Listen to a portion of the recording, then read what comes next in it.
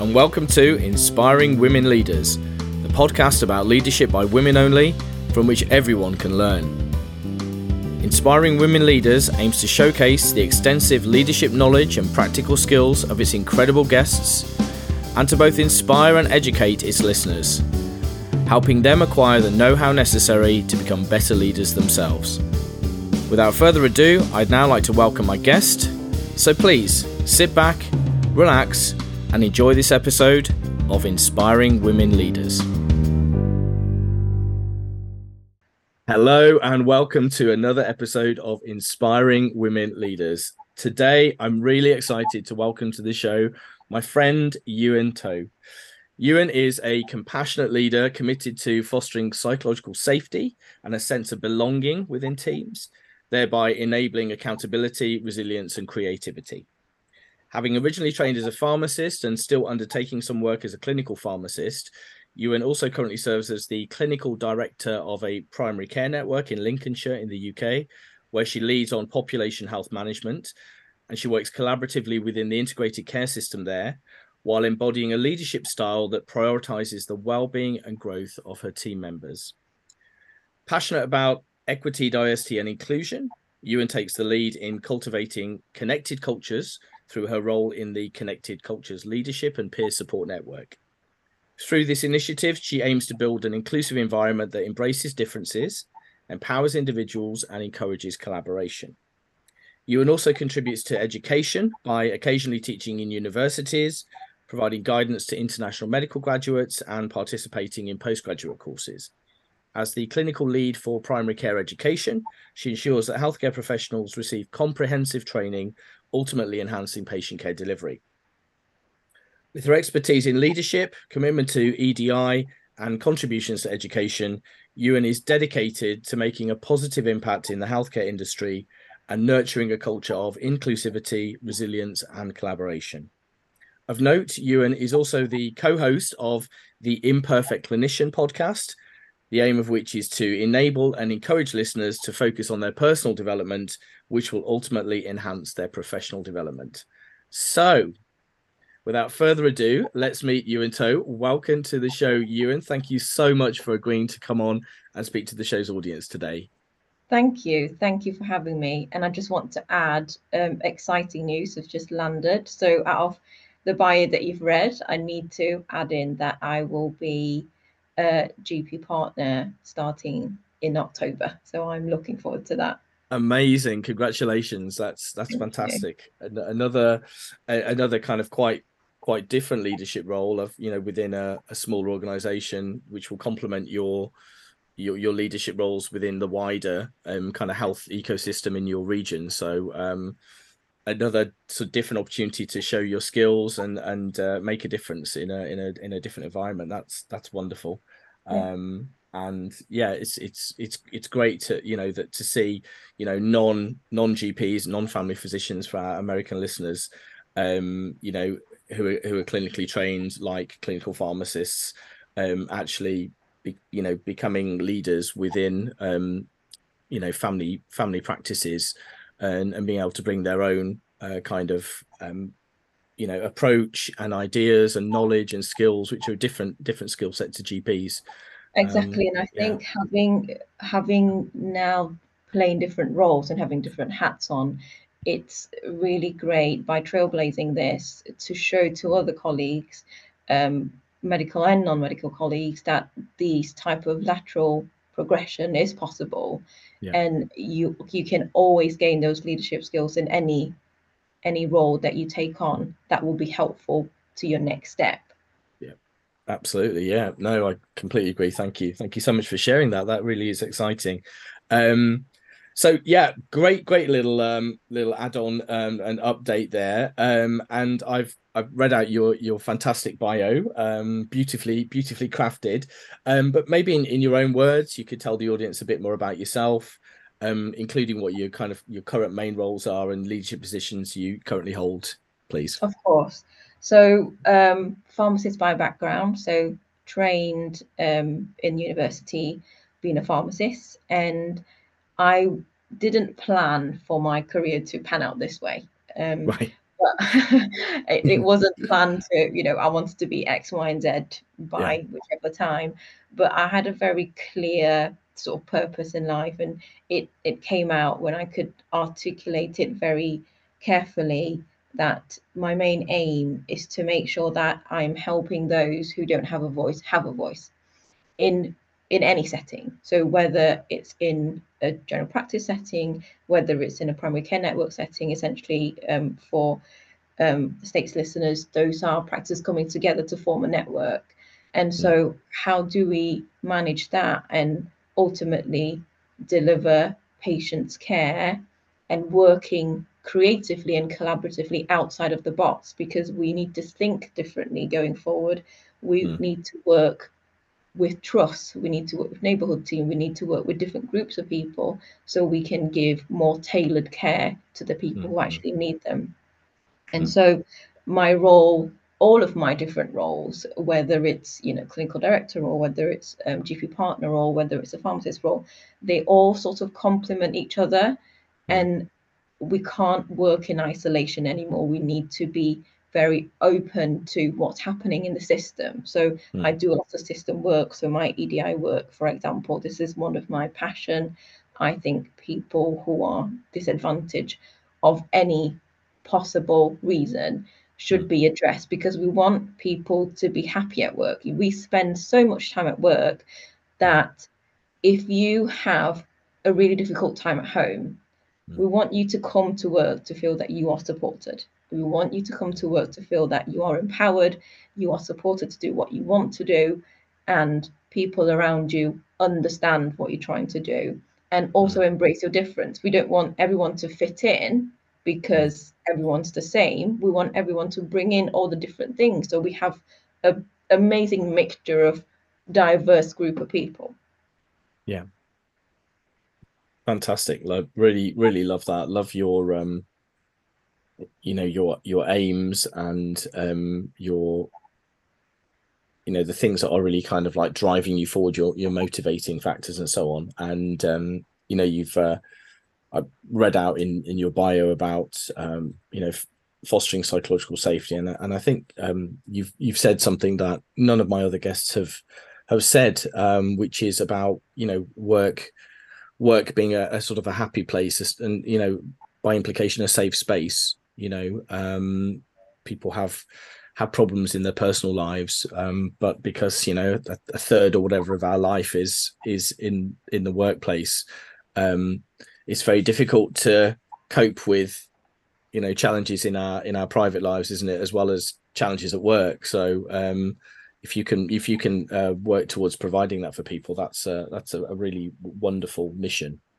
Exactly. And So I think if we focus on that instead of the usual tagline of we want to attract our people, we want to recruit, retain our people, mm, which is, what workforce leaders sometimes use.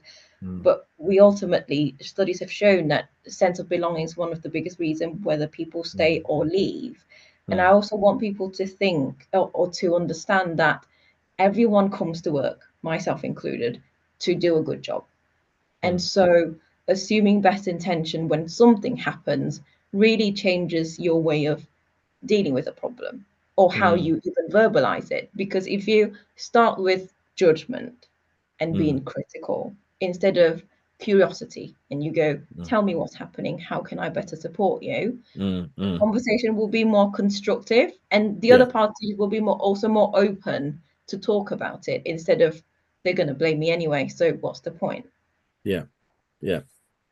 Yeah, that's such a good point. I really, really appreciate you bringing that up. It's such a lovely approach to you know to understand that we're all humans and we can all make errors. But that it wasn't our aim. There was no malice aforethought, they say in the law. We didn't intend to harm that person. It is a really, really important place to start from. And then it's like, well, so what can you learn as an individual from what happened? What can we learn as an organization from what happened? What can we change in the systems, the processes, to kind of prevent this from happening, to make the experience for patients safer in the future? Love that. Oh gosh, I mean, we've just started and already we've raised some fantastic points. Really loving this. Um, yeah, so let's move on and talk about your personal leadership style. Yeah, how do you, day to day, how do you kind of present yourself as a leader? So I am more of a compassionate leader, and Mhm. I'm more of a open door. You can come to me at any time, Yeah. but I always operate with that James Clear quote. We can we don't reach our goals. We fall to the level of our system. So Mm, system in place is really important. We can say, I'm going to catch up with you, X, Y, and Z.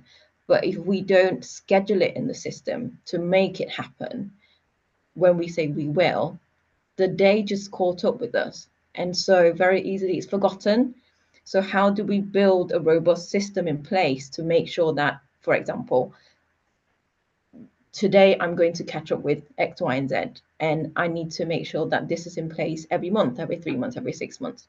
mm, mm, I need to showcase and I need to demonstrate to the people that I'm leading, but also other leaders, that by making sure that you have that in place where you go, I am scheduling a time mm, to give you and myself protected time to talk about your development, mm, because I'm investing my time and I'm investing my effort to make sure that you've been listened and make sure that people are being heard. Because a lot of the time, when we are trying to do a million things all at once, regardless of whether you're in healthcare or not, we have so many things on our plate. And so when we trying to do one thing, answering an email, it's very hard for anyone to talk about the difficulties if they know that you're not 100% in the conversation. mm.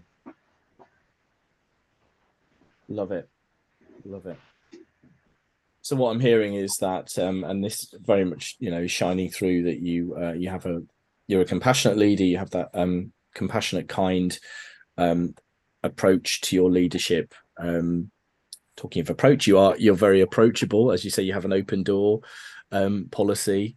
So people can come to you. It sounds like when you talk about you know um, really safe, safety netting blocks of time for your development and the development of your team, that you are very much kind of prioritizing their development needs and giving them what they need to grow. So there's a sort of servant leader side to you as well, by the sounds of it. Yeah, and um I find that when I invest and I show that I care in the people that I'm leading, I don't even need to tell them to do a good job because they would want to. mm, And mm, so if I focus on making sure that they have the right environment, they have the right people around them to do their job, they want to do better, they want to do more.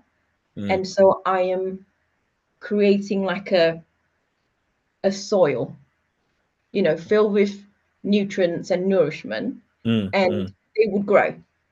Yeah, yeah. So a fertile environment Yes. for people to thrive.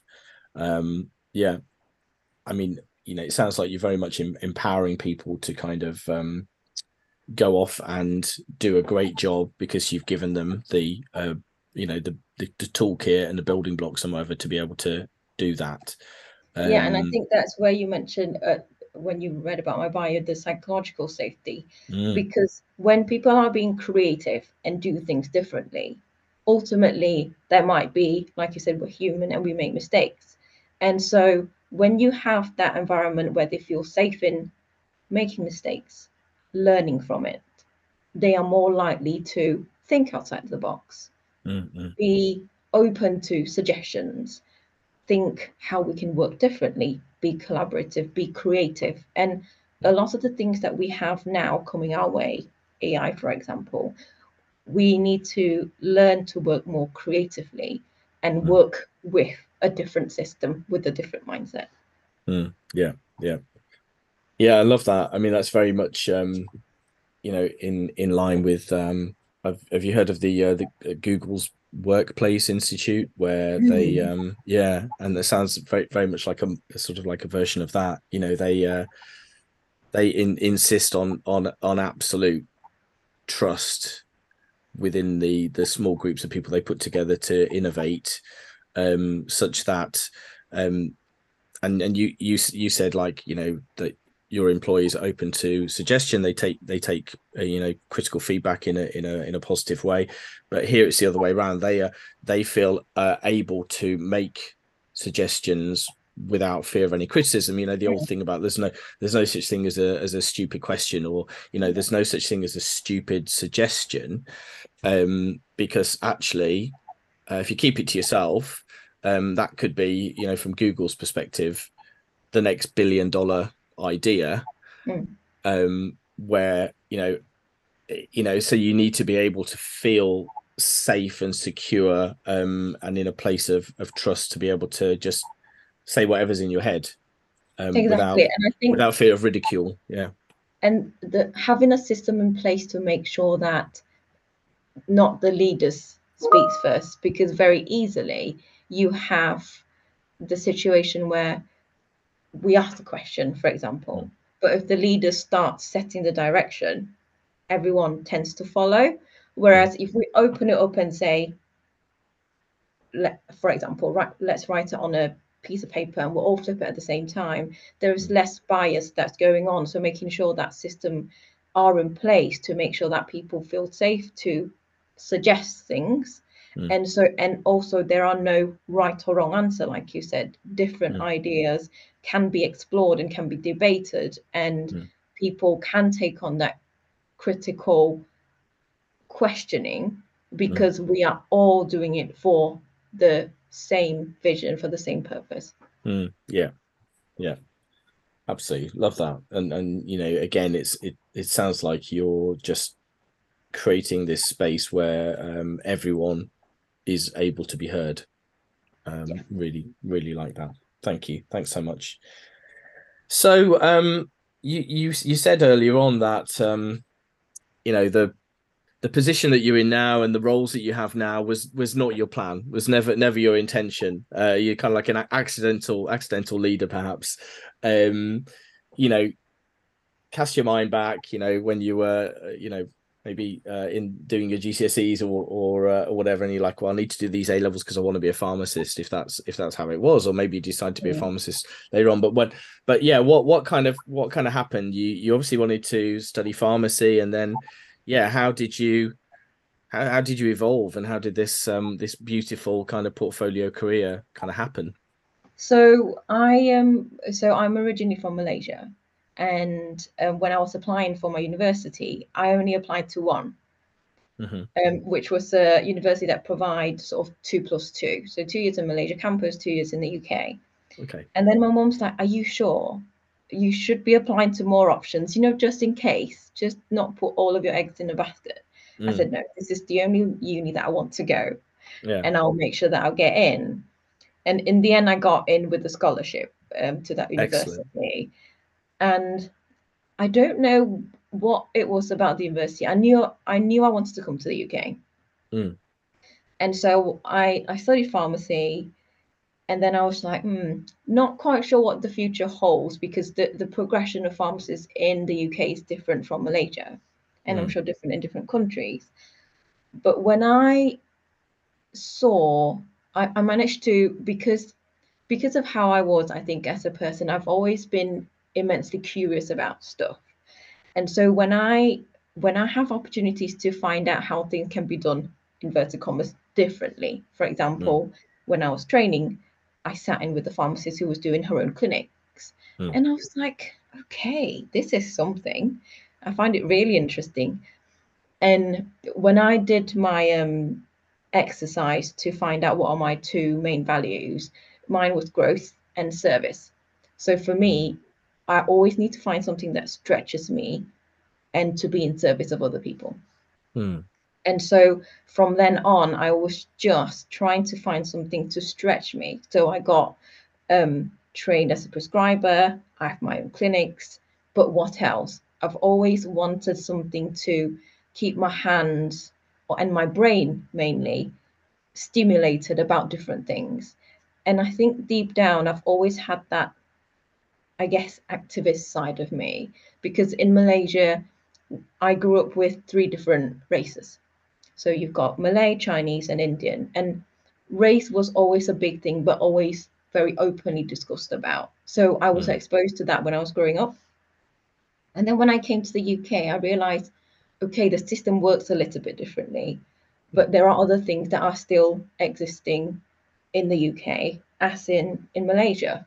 So what can I do? How can I help the people, myself included, who are being affected by it?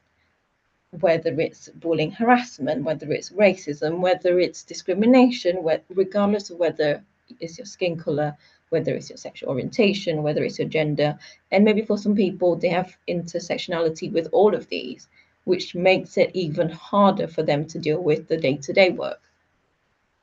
So I started in community first, work in community, and then I move on to almost like a private clinic of such, where I work more with AI and algorithm to build online clinics. And that was really mm, interesting to see how that side of things work. But then I slowly transitioned into primary care because I still feel the need to work with patient directly. I mm, guess a lot closer compared to when you're designing an online clinic. And so I sort of found my niche in primary care. But I notice in primary care, this is not just in Lincolnshire, but across the board, there isn't still there is more awareness now compared to before. However, there mm, isn't a lot of system in place to make sure that people have the safe space to come and talk about things. mm, And so that started my conversation, and a lot of it partnership with people who've done it in different settings or done it in maybe private sectors. mm, So this is more of a learning from mistakes. So in Lincolnshire, the previously connected cultures that you mentioned, previously called the Bayman Allies Group. So the group was initially formed to do two things. One, to make change in the system, and one is to have the peer support, the confidential space for people to come. And by doing that, we can signpost them, we can give them mentors, and any concerns that are raised then feeds into the leadership group. But for one group to do two things, it was very hard mm, because we don't have enough and perhaps the skill to do that as well. mm, mm, So now learning from that, and after listening to the people on the ground, we agreed to name as connected cultures, and we branch it to two different arms. So the leadership group is a separate group where mhm, we have EDI leads across all different sectors, trust included, voluntary sectors, care sectors, social care sectors, all of them coming together. mm, And we have the exec sponsor from the chief exec of Lincolnshire. And so this is more of a top-down approach where we have the leads of each organization, the chief execs coming together, filtering through downwards. And we mhm, still retain the arm of the peer support network. So we listen to people on the ground and we do bottom-up approach. And this is how we're aiming to reduce the inequalities. So learning from what happened before, this is what we're going to do. And end of September, we're relaunching the Connected Cultures Network, and we are tweaking things a little bit differently because we are talking about clinicians on the ground. We're talking about voluntary sectors. We are talking about non-clinical staff on the ground. Not all of them will be able to come and join the Teams meeting. So how can we engage with them better? So we will be setting up protected Facebook groups. We have a safe space for people to build relationship organically, and then still have the function of feeding into the leadership group. And any changes that comes out of it will then be fed back to the peer support network and say, we've listened to you, this is what's in place, we will monitor the impact, we will keep listening to you, and then go from there. So it's more of a mm, feedback loop of such. mm, mm. Wow, that's a really yeah, kind of novel approach, I think, and yeah, yeah, it's very sophisticated, yeah, I like the top down and the bottom up and the feedback loop and just kind of like Mm. in enabling that kind of maintenance and growth and kind of consistency. But yeah, no, so yeah, just so listening there, so it sounds like a lot of your the kind of thrust behind your the expansion of your you know career desires, I suppose, from pharmacist to pharmacist plus leader, comes from your kind of very innate and embedded curiosity, your values of growth and service, your passion. It's got palpable passion. It was through the computer screen for EDI and kind of representing and advocating for and enabling health equity for people from kind of disenfranchised backgrounds, and empowering people. And that's kind of how you got to. And obviously, as you say, you kind of like, you're always looking for that new thing, that new thing to stretch you. So Yeah. watch this space, but future chief exec of the whole NHS, I think, on this interview now. Wonderful. No, it's a lovely journey. Thanks for sharing that with us. So through your career, at different points, maybe early on when you were a pharmacist, you mentioned that it's that pharmacist who did her own clinics, and that sounds like that blew your mind. That was like, I've never seen that before. I didn't realize pharmacists could do this. It's like, I want a bit of that myself.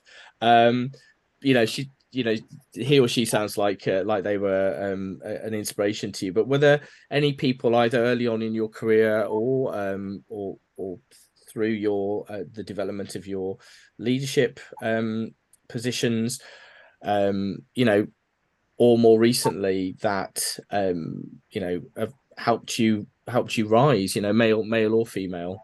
Is there any that you can really think of that you can share with? Yeah, so I think one of it was Dr. Alma Mark. She's now a retired GP, but she was the previous clinical director for my primary care network. Mm. And with when somebody believe in your potential Mm. and they became your ally and Mm. opened doors for you, she Mm. was that person for me. Yeah. And she was introducing me to different people. Of course, I have to work hard as well, but I Yeah. didn't Yeah. have Yeah. to knock on doors as much as I would have need to without Mm. her. Mm. Mm. And she was such a big supporter of me. And when I got the CD role, she was in the States then. I was speaking to her, and she's like, "Oh my goodness, I'm so happy for you," and genuinely very very happy for me. And also she was the one that recommended that I joined the BEMA Allies group, because she knew I always had that side of me that I wanted to help others Mm. who haven't had a voice for themselves. The other person would be, surprisingly, wasn't my biggest ardent supporter at the start. So was a very critical against me person at the start, and it was Neil, the practice manager.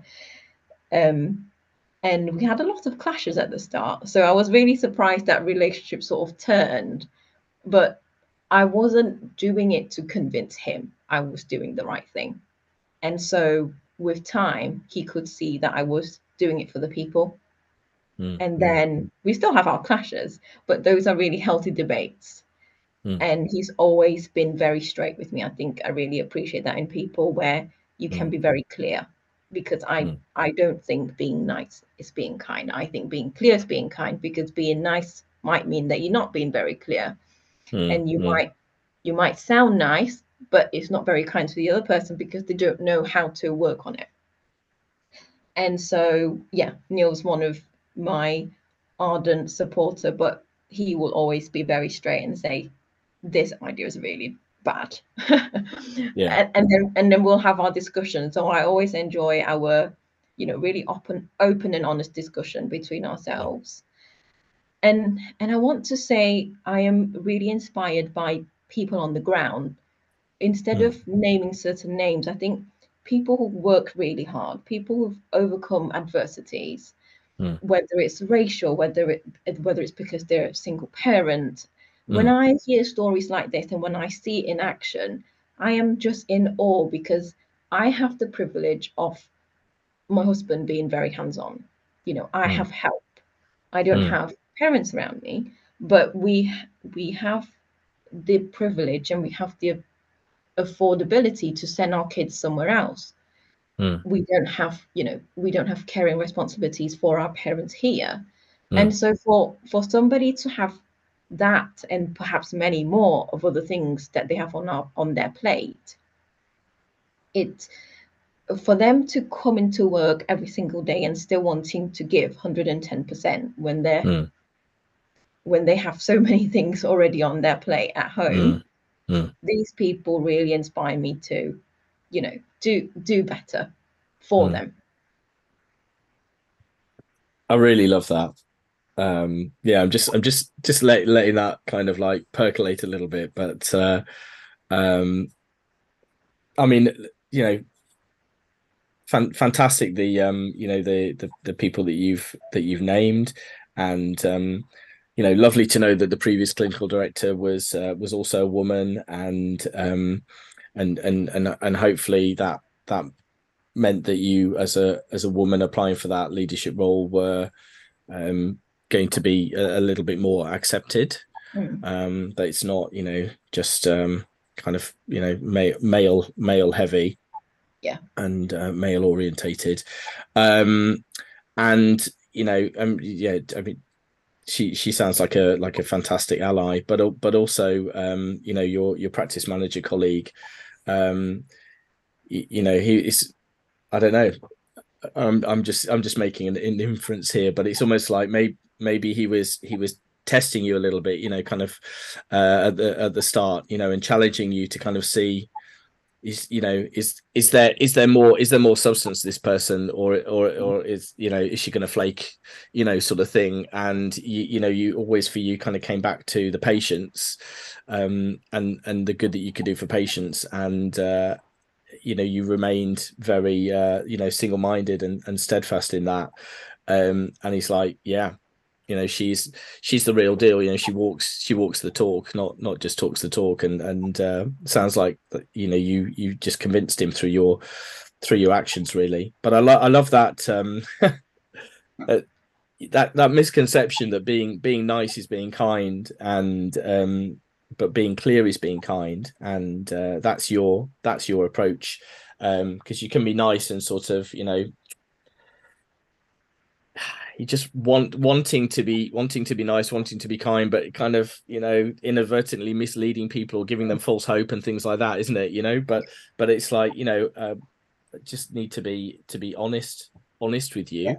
And that is, honesty is the best policy, and that's the kindest way. And maybe that sounds like the relationship you have with Neil as well. Like, he's like, just just gonna be clear, just gonna say it how it is. I don't Straight agree with with each your other. yeah, I That's what don't we agree with call it your in the approach on this UK. one. Yeah. But it's not kind of then giving you any false hope that maybe that policy will be pushed through or whatever. And I was thinking, I teach, IMG doctors and SAS doctors, specialty and associate specialist doctors in hospitals, about conflict and healthy conflict, and how conflict is not something we should run a mile from. We should, Yeah. almost, we should embrace good conflict, because that's how, as you said before, innovation kind of comes from that, and creativity comes from that. So I love that. But I mean, what really has touched me is you talking about gaining a lot of your inspiration from your colleagues, who actually just they show up, and not just physically show up, but they literally, they perform at work. They give 110%, regardless of what is going on in their personal lives and so on. And you're right, that is hugely inspiring, and I thank you for reminding me of that. I really appreciate that. um I mean, you say you're, you came from Malaysia, you came to the UK and studied, and then obviously you ended up, kind of like working here as well and staying here and raising a family here. And have you faced any challenges that you are, happy to talk about, and do you have any suggestions on how listeners can navigate their way through any sort of challenging experiences? Yeah, so with me being from Malaysia, I think because I was raised a little bit differently because my dad couldn't speak Mandarin or any other languages at all. English was his first language. Mm, So English was my first language. mm, But it's not the same for a lot of other colleagues who move from other parts of the country. So mm, then there is always an additional level of difficulties there. mm, And also because I was now upon retrospection is actually a good thing. But my mum used to be a teacher, and mm, so I used to be on stage and give speeches and storytelling. So mm, I'm always used to like mimicking accents, sounds, tones of voice. And mm, so for me, to when I listen to I don't know, for example, the news, my tone, my accent, and my tone of voice just automatically became here. mm, mm, It's not that easy for a lot of people, even though it wasn't an easy experience memorizing all of the different scripts when you're really young and you want to mm, play, but you're mm, supposed to be practicing before you can go on stage and win mm, prizes and all of that. And so all of that, when I did a lot of reflection on the past and what how it affected me, that almost gave me a different level of superpower, that mm, I was able to be integrated into the UK much easier than my colleagues. mm, mm, I think there is always this, because I am Malaysian Chinese, mm, there is always this difference in culture. So understanding those cultures. So for example, the different types of food that I eat. Um, the place that I work now is it's a great place. So when it's, for example, when it's Chinese New Year, they'll decorate my room, they'll decorate the staff room and mm, embrace Chinese New Year. But it wasn't the case all of the time. So mm, I know how hard it is for people to go into a place to assess how safe the environment is mm, before they can open themselves up little by little. So they will mm, bring what is considered inverted commas norm to them to work. mm, And if they feel that the work is safe, then they'll bring their whole self to work. mm, And I think that's the difference between fitting and belonging, which Brene Brown mentioned quite a bit on that. mm, And and so I managed to find a place that I feel that completely embrace me for who I am, and I do the same for other people that I deal with as well. mm, Um, Being Chinese, there is always this. Sometimes classes, some people see as advantage because you have the generalization. For example, because you are Chinese, you are, I don't know, good in maths, for example. mm, And mm, sometimes that works in my favor. There are other things like comments about facial features, sometimes comments about gender. So, oh, you're taking over from somebody who was a male, so I can't really speak to you about football. So it's mm, little bits of mm. this generalization in that, and I want to say, in my experience, a lot of the time they are not of malicious intent. It's Yeah, more of a comment that is not being thought through. yeah,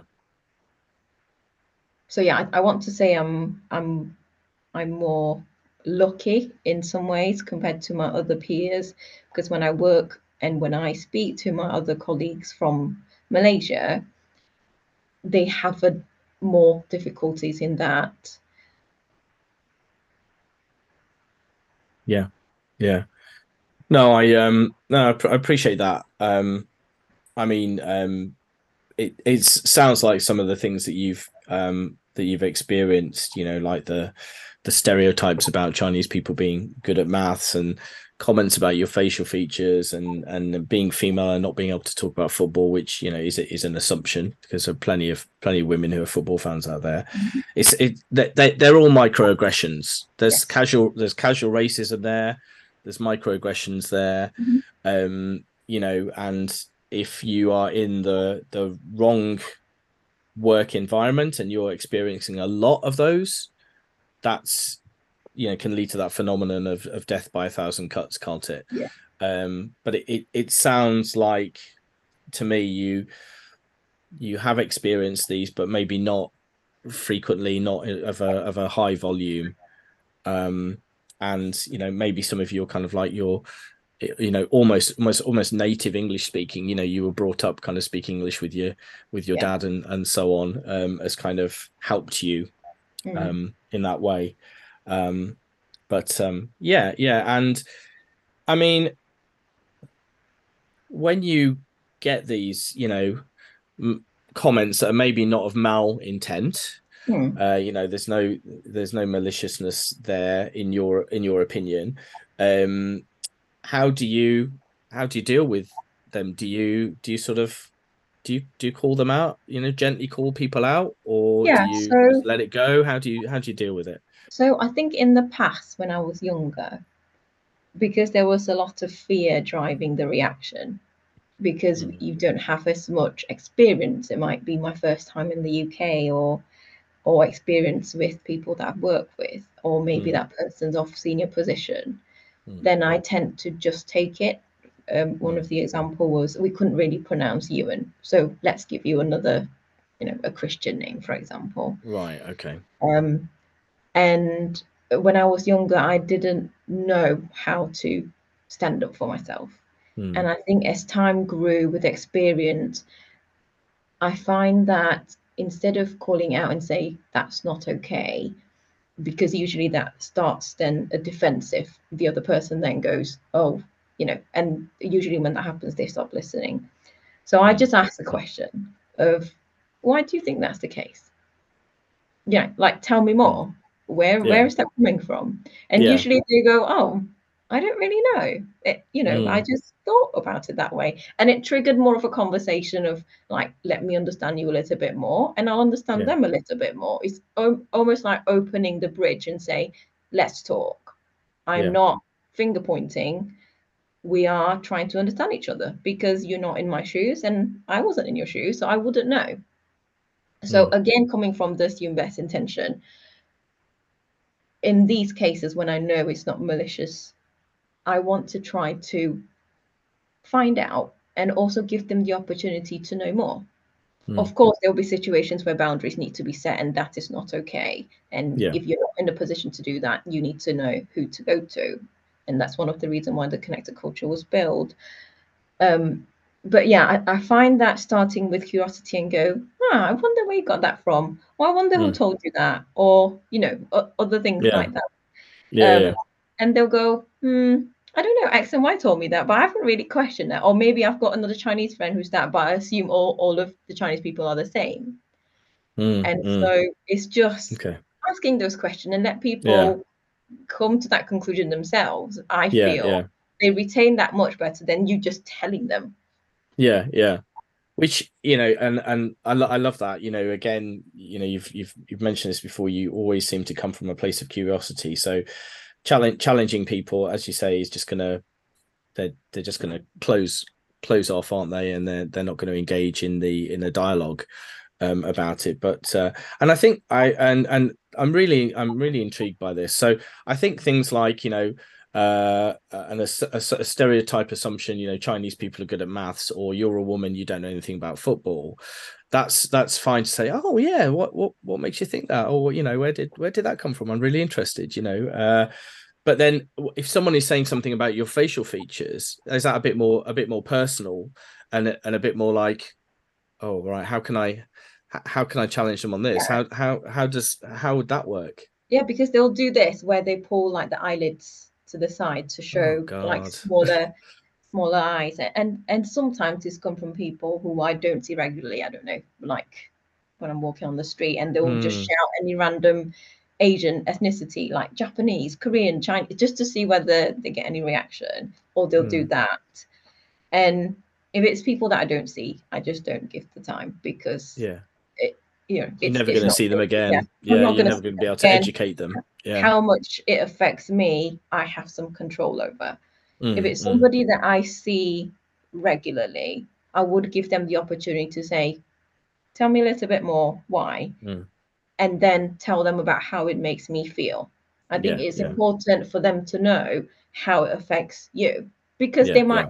they might say, oh, I'm so sorry, I didn't realize that really hurt your feeling. I Mm, I just wanted to make a joke. I wanted to build a relationship with you because you're new here. And sometimes mm, people mm. don't know what's the appropriate way of doing it.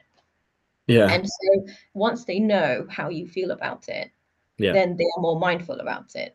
yeah, And after that, if that is still happening, after being very clear about what your boundaries are, how do you yeah. feel, and I don't want you to do that again, you Mm, have to raise it further, because yeah, then that becomes a pattern. And it's yeah, not just that, it's observed by other people. And if this person's in a leadership position, it's demonstrating to other people that this behavior is okay, yeah, yeah, which is not. yeah, yeah. Thank you. Thanks for explaining that a bit further. I really appreciate that. I think that'll be very valuable for people listening Mm. to learn about that approach. I think it's a really good approach. Um, so, I mean, in addition to that kind of wise advice about navigating your way through workplace challenges, have you got any other advice for the listeners on how to become stronger and kinder within their leadership roles? So I get this so much from the students, and I think that's one of the Mm, reasons why we started the podcast. Is I want to do more mm, clinically. I want to do more at work. I have nothing else to improve on, like personally. I'm all good mm, there. Don't worry about it. I can deal with emotions well. I'm just going to focus on the clinical side of it. I'm going to focus on the work. mm, mm, I want people to understand those two are linked. mm, So mm, let's say personal development, you got to ceiling A. Professional development, you'll get to ceiling A and you stop. mm, You have to break through ceiling A by personal development, mm, and you get to ceiling B, and your professional development will then increase from ceiling A to ceiling B, and then you work on mm, it. And a mm, lot of the roles that I've got now happened after I break through my own ceiling. So we talk about emptying our baggage, because we grew up with baggages, childhood, upbringing, culture, societal expectation. We take all of that with us. And so that with time tires us, slows us down, and we build a shield around us, because those shields were previously defense mechanism, I guess. mm, But now these shields are getting so heavy, plus the mm, baggages that you're carrying, and I haven't had a chance to stop and empty them or take some of it off. And so, how can I do it? So, I did a lot of introspection. I did a lot of journaling, did a lot of meditation. That's when I started my whole journey in yoga, because I need the constant practice of awareness within. mm, And for some people, finding a therapist would help. I would strongly recommend that. Um, and then when you see yourself in a different light, when you understand what are your, in some ways, what are the triggers for you, mm, you then realize your reactions based on those fears, because you mm, carry those fears with you growing up. mm, Once you know that, you can then acknowledge that, learn to sit with the pain, because very easily we just don't want to, because it's too mm, hard. mm, We want to do something else. We want to numb, we want to eat, we want to drink, we want to be on our phones. Once we learn how to deal with that, we can go, right, this happened. I've had a difficult situation. mm, I reacted this way because of what? What is the fear that's driving me? mm, And then I go, what's the fear that's driving the other person that's reacted this way? He's mm, not, I'm not taking it personally. He's saying it because he's got his fear driving him as well. Mm. And so when I do that, I learn to have a little bit of distance from the situation and me. Yeah. And when you do that, you slowly learn to have the distance between what happened and how you see yourself. Your self worth shouldn't be determined by what you do or what you produce or how productive you are or how good the day is or how bad the day is. You are a good person regardless. And I think that is very hard because a lot of the time we go, good job, good girl, because you have done something. So it becomes this is you get this title of being good because of what you've done or not done. And Yeah. it shouldn't be. It should be separate. It should be unconditional. I am great regardless. Yeah. I had a crap day. I'm great. I had a good day. I'm great. Because everything happens. And I know we give, bigger intensity to bad things, but good things, bad things happen just like one after another. If you look back, I don't know, 10 years' time and you go, okay, that's a good thing. Okay, that's a bad thing. Mm. But you learn to have a little bit of perspective from it and not let it overwhelm you. So without the ability to reflect and have the awareness of going, these are my baggages, these are my shield, these are my fear in the driving seat. This is not Mm. me in the driving seat. They have taken over. I have no say. I'm being tied up in the boot. And without you learning to loosen the ropes almost and gain the driver's seat again, the fear will be on the side because fear is there to help you survive. But we need to acknowledge the fear and not let it drive us.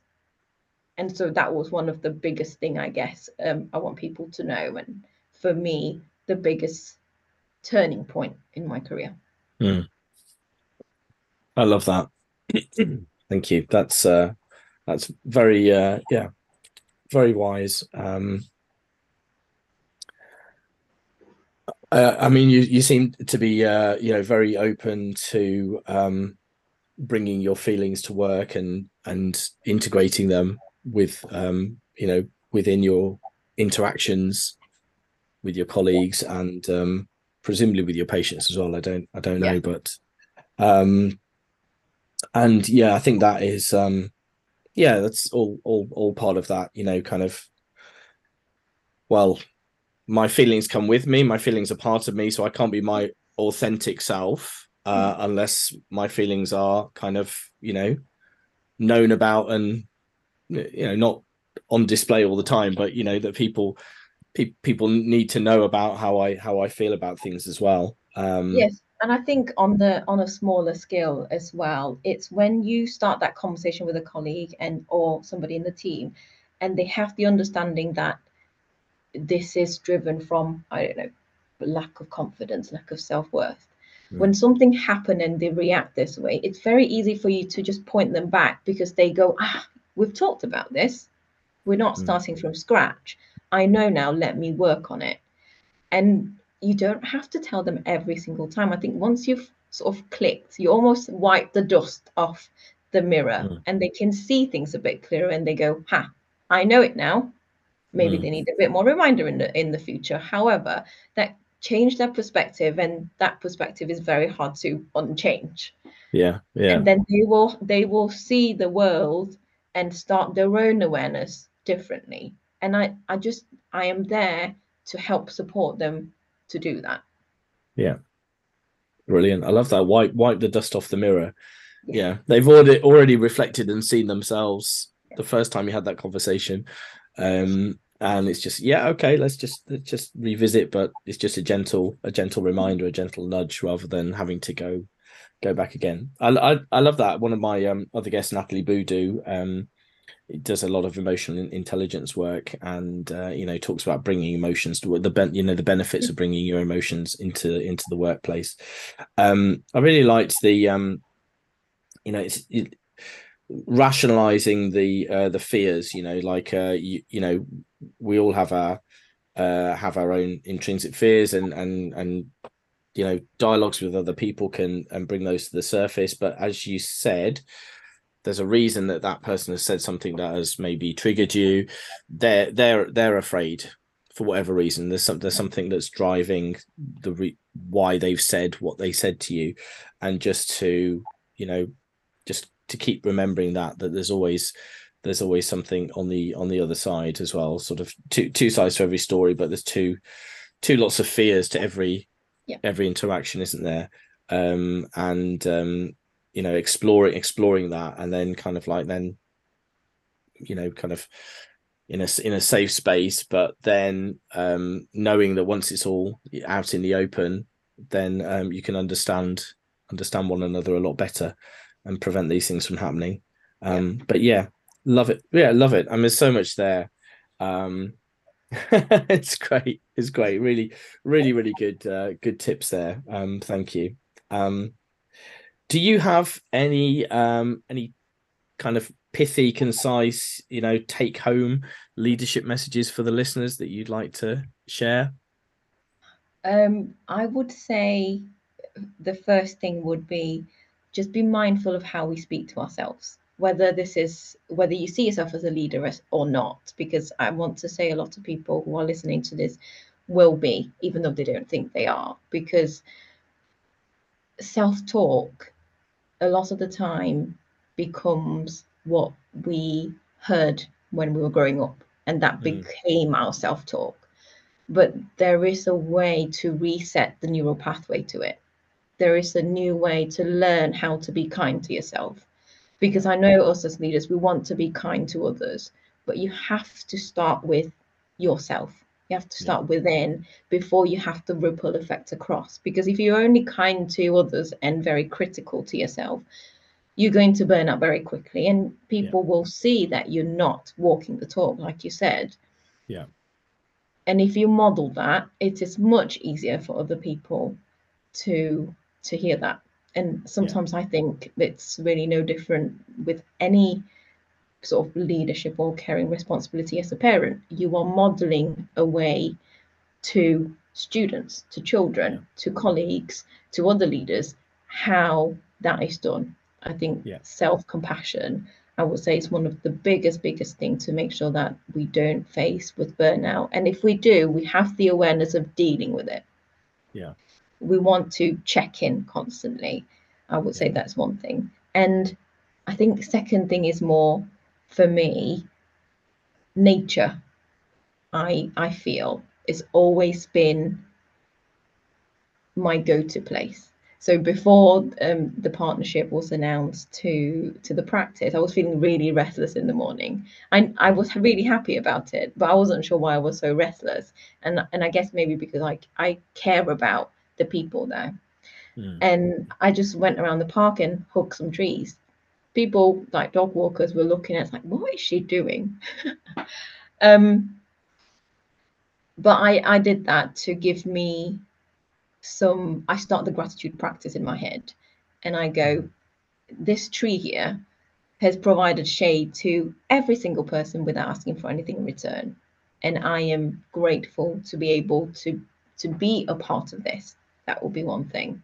And the last thing I want to say has always been something that has given me great help is learn to have the distance from the situation that's happened to your response.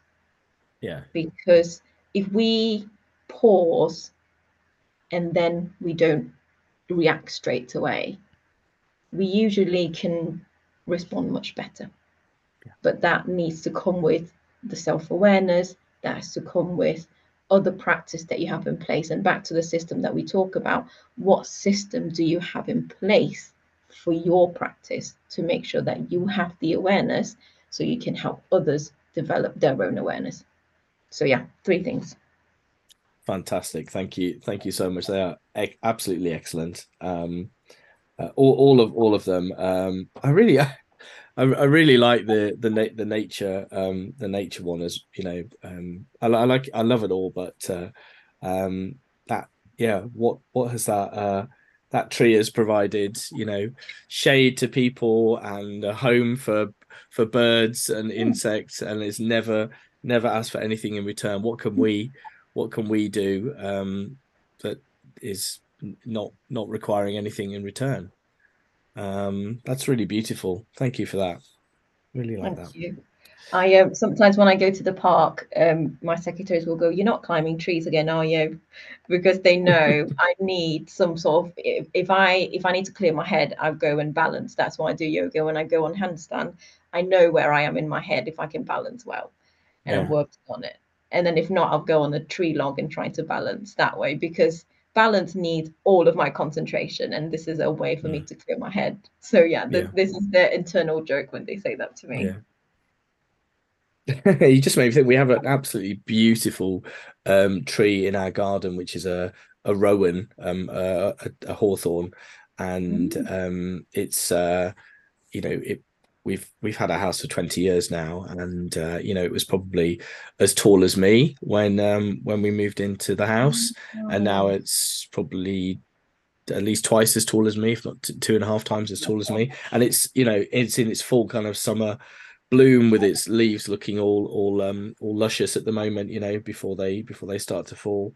And I do look at that tree, and I do really admire it and appreciate it. But I think I'm going to go in my garden and be a bit more intentional after this call. So thank you for that. Um, Wonderful. So obviously you mentioned the partnership in the GP practice that is coming up. Is there anything and with your podcast, is there anything else that you're currently excited to be working on that you'd like to share with the listeners? so the Connected Cultures launching end of September. Okay, yeah.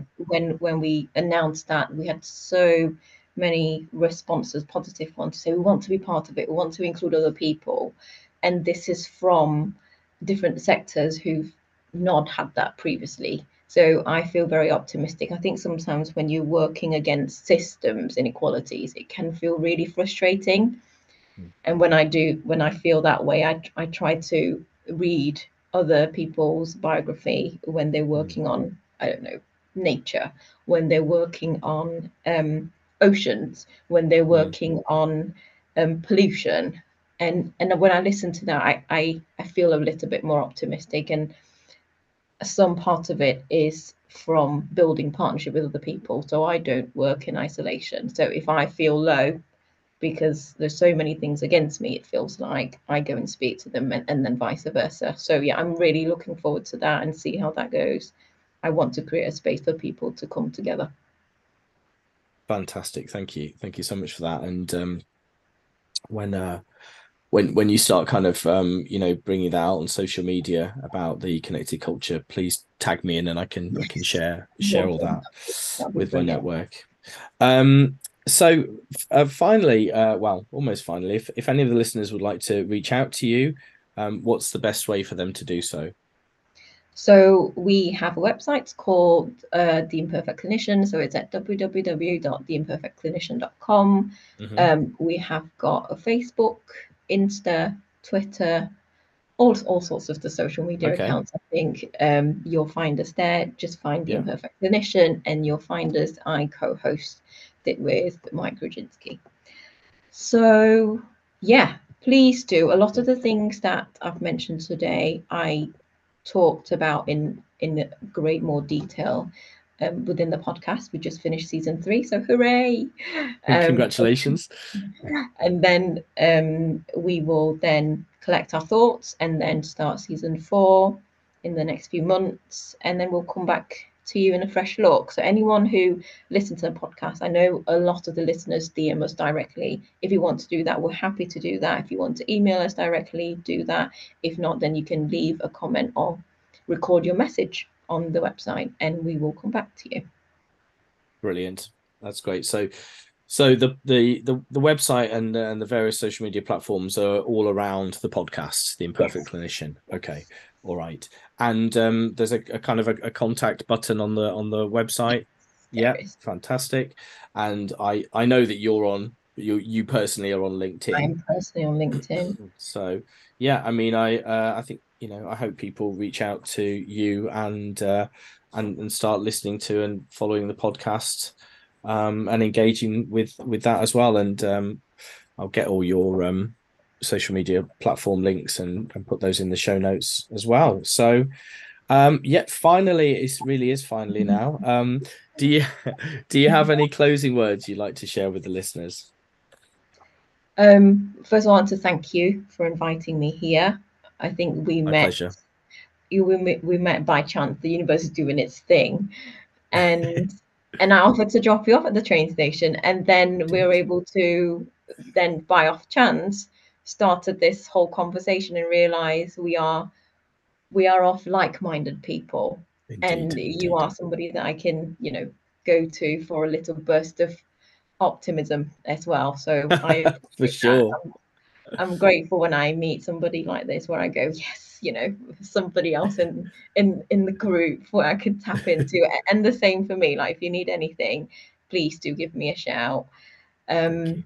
And I just wish all the listeners who listened to such a great podcast of yours that they can get what they need and able to reflect. And like I said, just start the process of giving yourself a minute or two a day, just reflecting on the day and give yourself some time to just brain space, to give yourself a little bit of brain space and you go, right, what's my day like?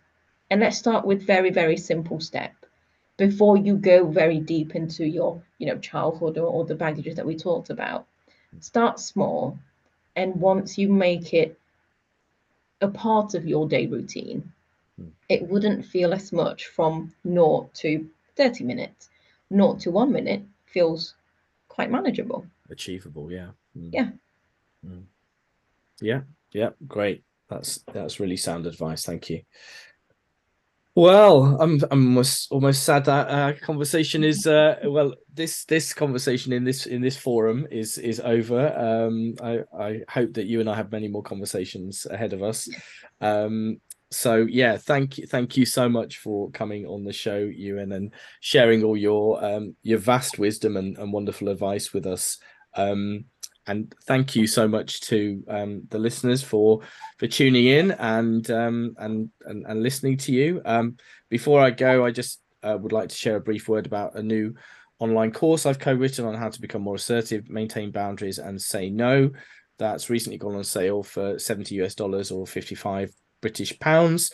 I'll put the link to this at the bottom of the show notes, so please check there or send me an email if you're interested. Thank you.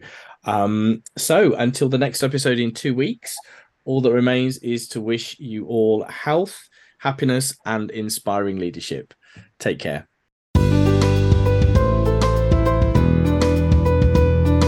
Thank you so much for joining me and my guest on the Inspiring Women Leaders podcast today. I really hope you enjoyed listening to the episode as much as I enjoyed recording it.